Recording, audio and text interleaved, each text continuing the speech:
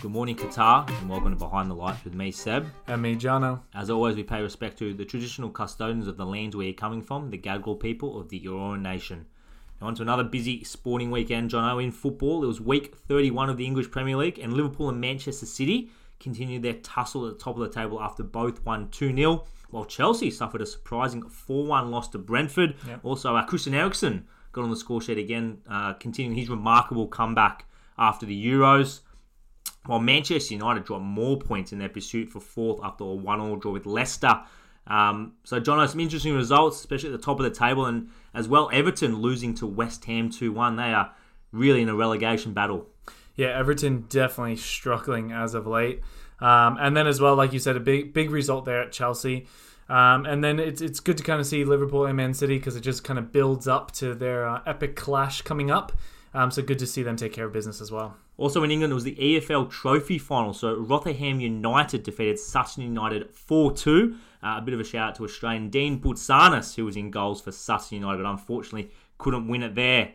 In a bit of a world wrap, in Spain, Real Madrid won a controversial game against Celta Vigo 2-1, where Real Madrid were awarded 3 penalties. Yep. And while Atletico Madrid continued their good recent form with a 4-1 win over Deportivo Alavés, and Barcelona defeated Sevilla 1-0, a magic Pedri goal to win it there to move into second. So Xavi doing wonders there in Barcelona. In Italy, Inter Milan won the Derby d'Italia. 1-0 against Juventus. John, it was a tight game, but a penalty was good enough for Inter, while Napoli defeated Atalanta 3-1 to continue their title push.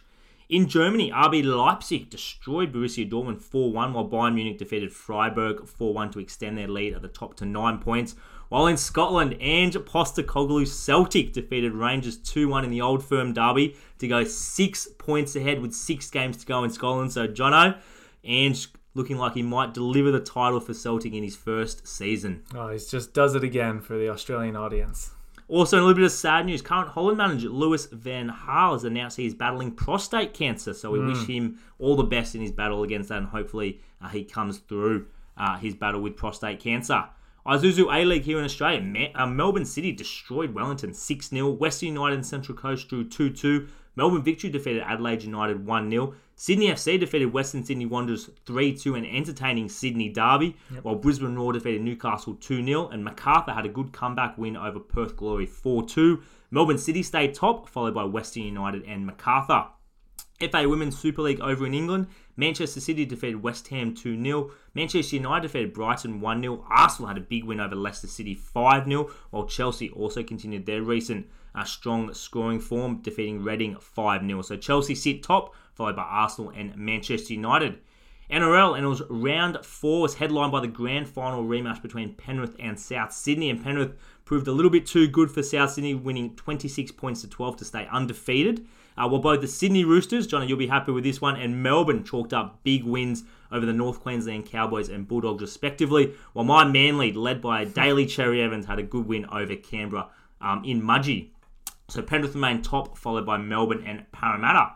It was women's NRL semi-finals over the weekend, and the Dragons defeated the Gold Coast 24-18, while the Sydney Roosters defeated the Brisbane Broncos 22-16. So the grand final next weekend will be St George versus the Sydney Roosters.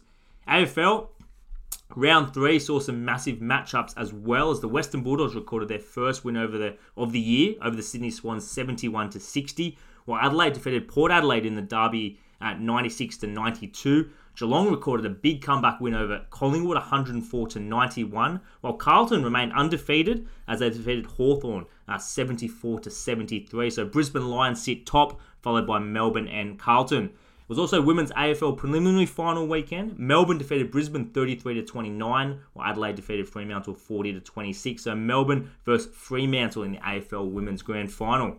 Cricket.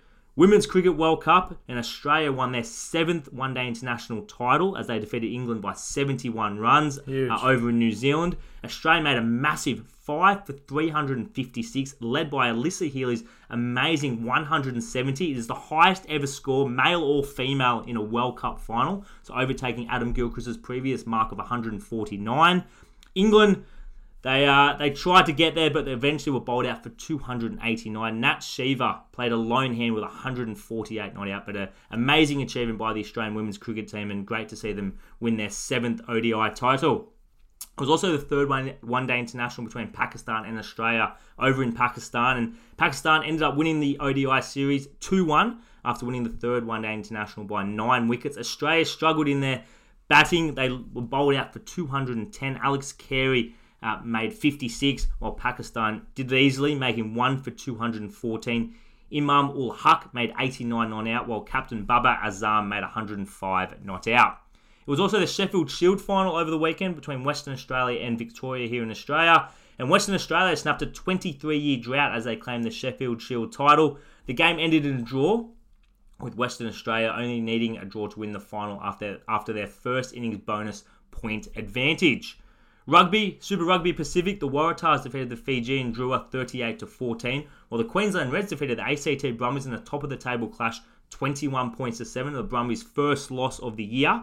The Brumbies do stay top, followed by the Reds and the Crusaders.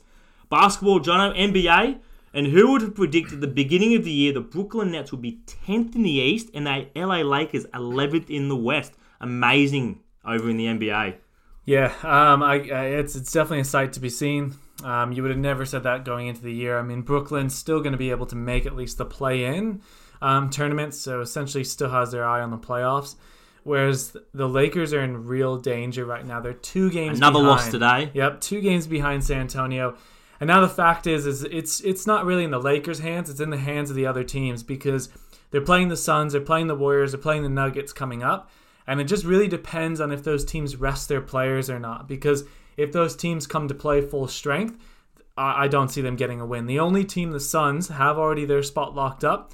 Whereas the Warriors and the Nuggets, they're still battling for positioning. So their game against the Lakers could be crucial for them, just as crucial it is for the Lakers. So they're in some real trouble. You know what? Injuries, COVID aside, I don't think it's a good enough excuse to really say that they should be out of the playoffs. They should still be at least the middle of the pack for the Western Conference. So this is just really disappointing. And I think, if you look at LeBron's legacy as essentially as we call him GM LeBron sometimes, this is another blow to his legacy in that side. Not what he does on the court, not what he does outside the court, but in terms of his ability to bring in players. It seems that he always, in most cases, more so than not, he brings in the wrong type of players sometimes and tries to make these super teams too much, where it really only worked out in Miami for those couple seasons. So I don't know. I really don't know if we're going to be seeing the Lakers in the playoffs or not. I know, the massive storyline in the NBA there. And also over the weekend, John, college basketball took center stage. It was Coach K's final game in charge of Duke. And unfortunately, they went down to North Carolina in their Final Four game. But still an amazing legacy he's leaving behind. Yeah, definitely. And I mean, it's just kind of UNC, so North Carolina versus Duke is probably the biggest rivalry in college sports that you have, in particular in basketball as well. So for him to essentially have this final game against them is just something, a bit of history there as well. And then even on the women's side as well for the NCAA Division I tournament, South Carolina took it home again against a huge rival as well on their side. But massive results both in men's and women's. It's sad to see Coach K stepping away from the game though. But yeah, an amazing legacy left behind by Coach K. Quickly in the NBL here in Australia, the Sydney Kings continued their great recent run. So 10 wins in a row. They defeated the Jack Jumpers 103-83. The Taipans defeated the SEM Phoenix 90-85, while the Hawks defeated Melbourne United 96-90. So Melbourne United stayed top, just on percentage though, followed by the Sydney Kings and the Hawks. Well, Jono, end of last week, a massive draw took place. Qatar 2022 for the FIFA World Cup, which we know is happening at the end of this year. For all the controversy that's surrounding this World Cup and the concerns going into it, there is still an excitement bubbling around, especially once the draw is done. We'll go through each of the groups and sort of take a little bit of a deeper dive into some of the groups. But Group A saw host Qatar. So obviously some of these teams were seeded. Qatar was seeded as a host nation. Qatar, Ecuador, Senegal, and the Netherlands.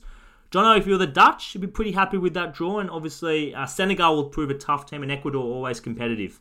Yeah, I mean, if you're the Netherlands, there you're very happy at this point.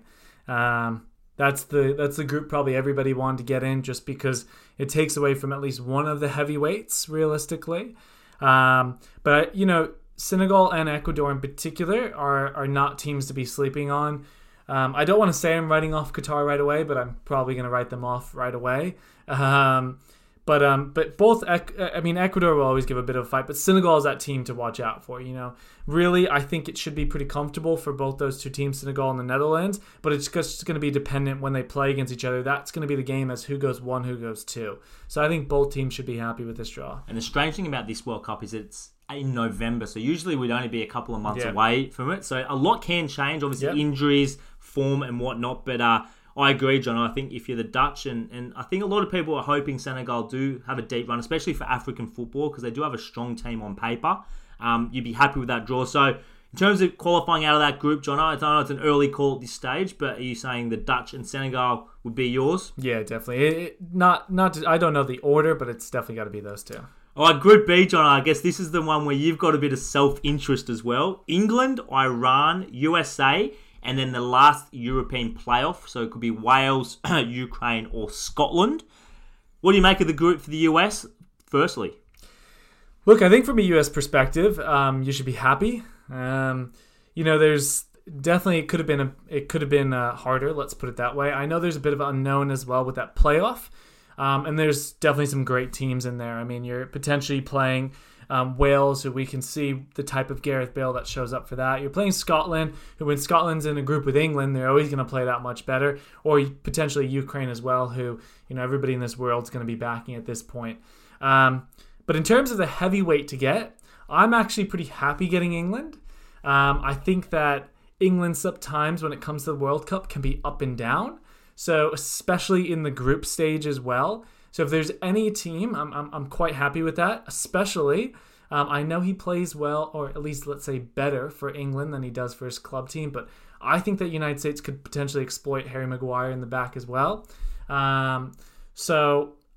Look, I'd be happy right now. I mean, I'm not saying that it's done deal or anything, but in comparison to some of the other teams you could have been playing, it's all right. I wouldn't be sad about this. That England-US game also will occur a day after Thanksgiving, and there's predictions it could be one of the biggest viewership games in the US history. Yep. So massive there. So, John, I'm predicting you think the US can get through that group maybe with England? Yeah, I would say them in England, or at least I'd hope so, because the potential in their squad, they should definitely be getting out of that group. But you're right, if Wales or Scotland get in, that'll create a massive rivalry too with the English. So it could be some huge games in Group B. Group C, Jonno, and Argentina, who are being tipped as possibly a winner of this World Cup, they're going to be with Saudi Arabia, Mexico, and Poland. And I think if you're Argentina and Lionel Messi, you'll be pretty happy with this group as well. Yeah, I mean, definitely. I think the biggest one is even though Poland has, the name of Lewandowski on their squad, I think overall the team that you'd have the most concern over is Mexico. I think just based off the overall quality of players, maybe not necessarily they don't have the standouts that they used to have in the history of the Mexican national team, but as a team, they're still quite good. Whereas Poland definitely relies on the one or two players. They have a great squad, but they heavily rely as well for goal scoring. But Argentina should be happy with this. They should, based on how they're playing right now with their current form, they should be able to easily move past as well. Yeah, Argentina under Solari have really built a solid base. They've got a really hard-working midfield that supports, obviously, Messi, Di Maria, and the creative players up top. And defensively, they've got a lot stronger. We saw that in the Copa America when they won it. But I think they'd be happy with that draw. I think Poland were lucky to get through against Sweden. The Swedes had their chances but couldn't finish them off. For me, I think Argentina and Mexico will get through this group. Do you agree, Jonno? Yeah, I would say so. Mexico always does great in group stages, and then it comes to the next stage, and then not so much. So they'll get through. Well, Group D, this is where Australia could have a real big interest, because if we do get through our Asian playoff and then get through the South American playoff, this is the group we'll be in. So France, Denmark, and Tunisia. France are stacked, Jonno, as we know, but the Danes... they're a dangerous team and one of those dangerous floaters, I think, especially with the return of Eriksen. If he continues his great form, he's a quality player to bring back into that squad. Yeah, this is definitely a hard group, and I would say that probably more so than anybody, the name that nobody wanted to be paired with was France. I mean, the quality that they have, the depth of squad, they probably have the deepest squad. There's other teams that can go hand in hand with the starting 11, but in terms of the depth, so it doesn't matter if they're resting some players, they're still going to have quality. So it's going to be a tough group. And as you said, Denmark as well is a great team. And I will never write off some of those smaller nations as well to do some big upsets as well. So Tunisia can still, and of course, as you said, maybe Australia could be popping in there as well. So we never know. Possibly, but I think France will also want to come back from that really disappointing European Euros where they crashed out. And the Danes had a really good tournament there where they were unlucky not to make the final in the end. They really did push England. So I think that's going to be a very competitive group, but I see France and Denmark coming through. Even though if Australia do get there, I'd love them to get through. Yeah. But the French and Danes, I think, will have a bit too much quality. Yep. Group E, John, and we could have a huge heavyweight battle early on. We've got Spain, and then the other playoff, which is going to come from North America and New Zealand. So I think it's Costa Rica versus New Zealand in that playoff, and we'll see the winner obviously come into this group. Germany and Japan, an interesting group here, and Spain will play on Germany very early on. Yeah, I mean, nobody probably from, let's say, pot 1 wanted to be paired with Germany. So it's going to just be a bit of a challenge now for Spain. I think Spain has really revamped their national team and have quality as well. Very similar to that quality that we saw when they went ahead and won the World Cup. But I really, Germany still have a lot to prove. And I think that, potentially they're looking dangerous again. They have some really good quality players as well. So I'm really hoping we see the old Germany and they come out because I think they could really shake up this World Cup. And do not sleep on Japan either. I mean, everybody in Australia really knows that as well from qualification. But I think Japan can make some noise as well. Yeah, I think Germany are certainly primed to do something at this World Cup. I think defensively is probably the only question marks around Germany and who's going to line up in that back four. But they've certainly got a lot of creative players through the midfield and up front. The likes of Kai Havertz, Leroy Sané, who have been playing really well at club level. So I think Germany are dangerous. I think Spain, what Luis Enrique has done and how he's transformed that team, obviously the young talents of Pedri, especially in that midfield, have really revitalised the Spanish, who for a few years after that golden generation fell into a bit of a lull and obviously were struggling to revamp. But I agree. I think Japan, on their day, they can challenge anyone. They've got some quality footballers. We've seen quality footballers playing in some of the top leagues. But it's hard to go past Spain and Germany coming out of this group. Definitely. In Group E. Group F, Jonno, and Belgium, who always seem to get to every major tournament at the moment, always talked of as potential winners, but they haven't been able to quite get there. They're going to be with Canada, who obviously in their first World Cup since 1986. Morocco and Croatia. Croatia always seem to lift at these major tournaments as well. I think that this is a huge group. I think this is one of the hardest groups, just in terms of competition. I am not going to jump on the Belgian bandwagon and say that, they're one of the favorites, just because they have been disappointing in these big major tournaments. But Canada is a great team right now. I mean, they were one of the highest scoring teams in qualification. They did it easily in North America. And did it very, very easy. Morocco is not going to be easy as well. They seem to be a team that always keeps coming up as well in terms of traveling to these World Cups. And then Croatia, we know what they're about as well. So I don't think Belgium has as easy as time as you first think when you look at the group. I think it's definitely going to be one of the most challenging groups and most even groups that we have here in this World Cup. And the concern I have for Belgium is they're going into this World Cup without a fit Eden Hazard. Even if he is on that plane, he has not played at all. He's pulled up with another injury. Yep. He's hardly played for Madrid. In those previous tournaments, we've had Eden Hazard at his best, and he is still a game turner in that Belgium team, even though you've got your likes of De Bruyne and Lukaku. But we've seen Lukaku struggling for game time with Chelsea. So how some of those big hitters for Belgium are going to go into this tournament will be interesting. And also, there are still question marks over that defence. They haven't been able to revitalise that defence. They're still dependent on players like Vertonghen, who are coming to the end of their career. So it'll be interesting to see what Martinez can do with this club or with this team, because they are coming, I guess, to the end of that golden generation, and there's not probably that much time left for them to win something as this collective. Group G, Jonno, and this brings the favourite at this stage, Brazil, Serbia, Switzerland, and Cameroon. I think as a Brazilian fan, again, you'd be pretty happy with this group. Yeah, I mean, you got to be a bit happy with this group. Look, there's consistent teams there. Serbia's not going to be easy. Switzerland's not going to be easy. And Cameroon as well. Always a bit of a fan favorite too. What an amazing qualification to beat Algeria in that quite amazing game. Exactly. So not going to be easy, but in terms of who you potentially could have been matched up with, Brazil has to be very, very happy. And I mean, they're a favorite for rightfully so. I mean, they're a great team.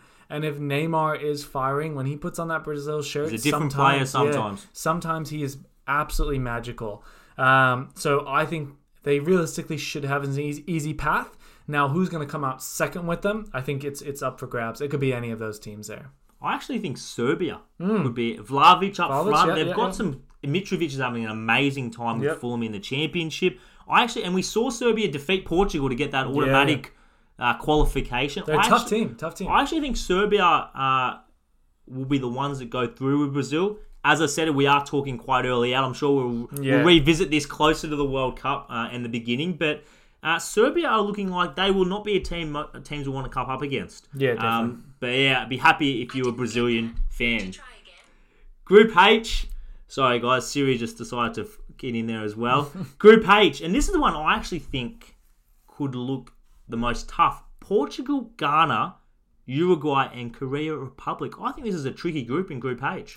Yeah, I mean, I'd say that this is tricky just because you have the team that's essentially supposed to be the highest ranking in Portugal that we know are inconsistent at times. So that just means you don't know what you're going to get with the Portugal team.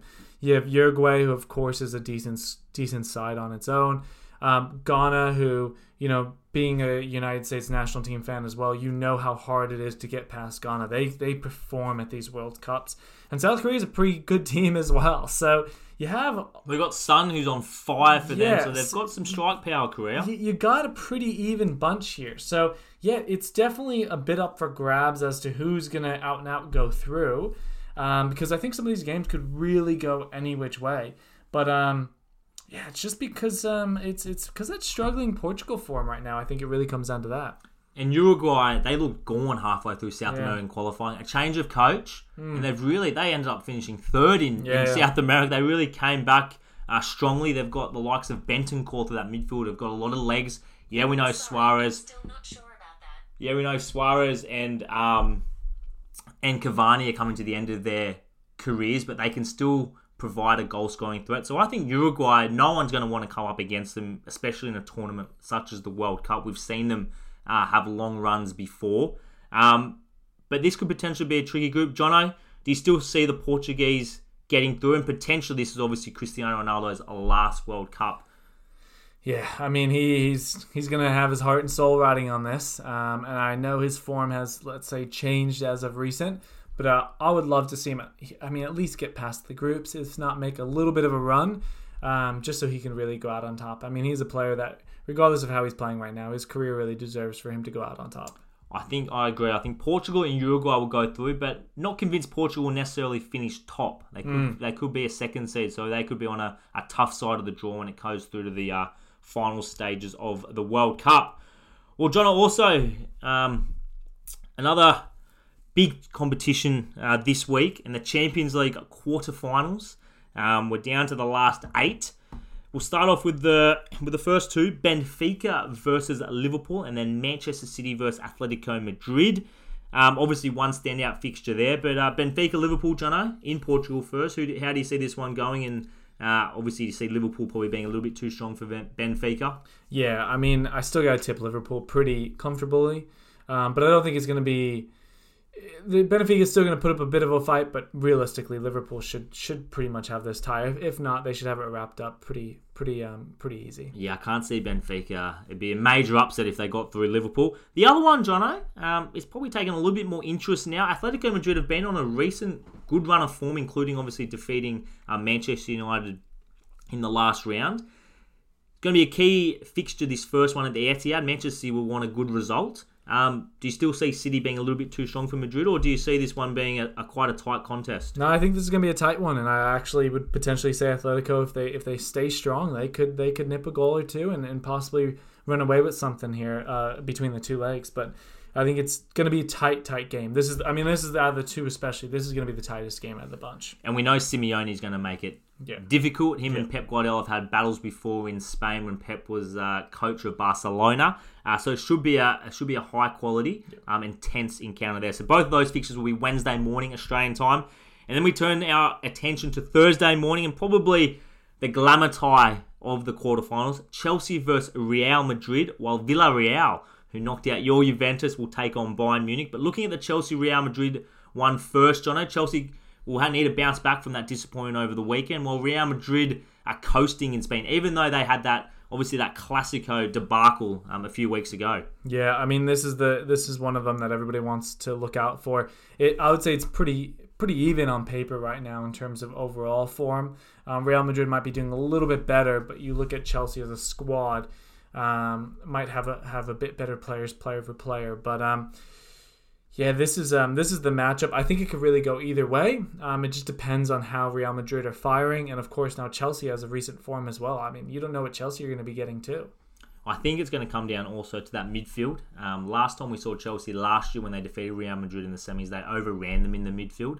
So obviously we know the quality Modric and Kroos and Casemiro have, but do they have the legs to keep up with, say, your Kantes, your Kovacic's in that midfield? So I think that's going to be a key battle.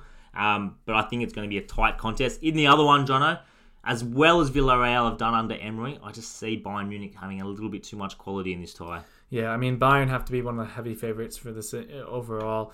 They just have such depth of squad, and again that they are always pretty comfortable in Bundesliga, helps them in Champions League as well.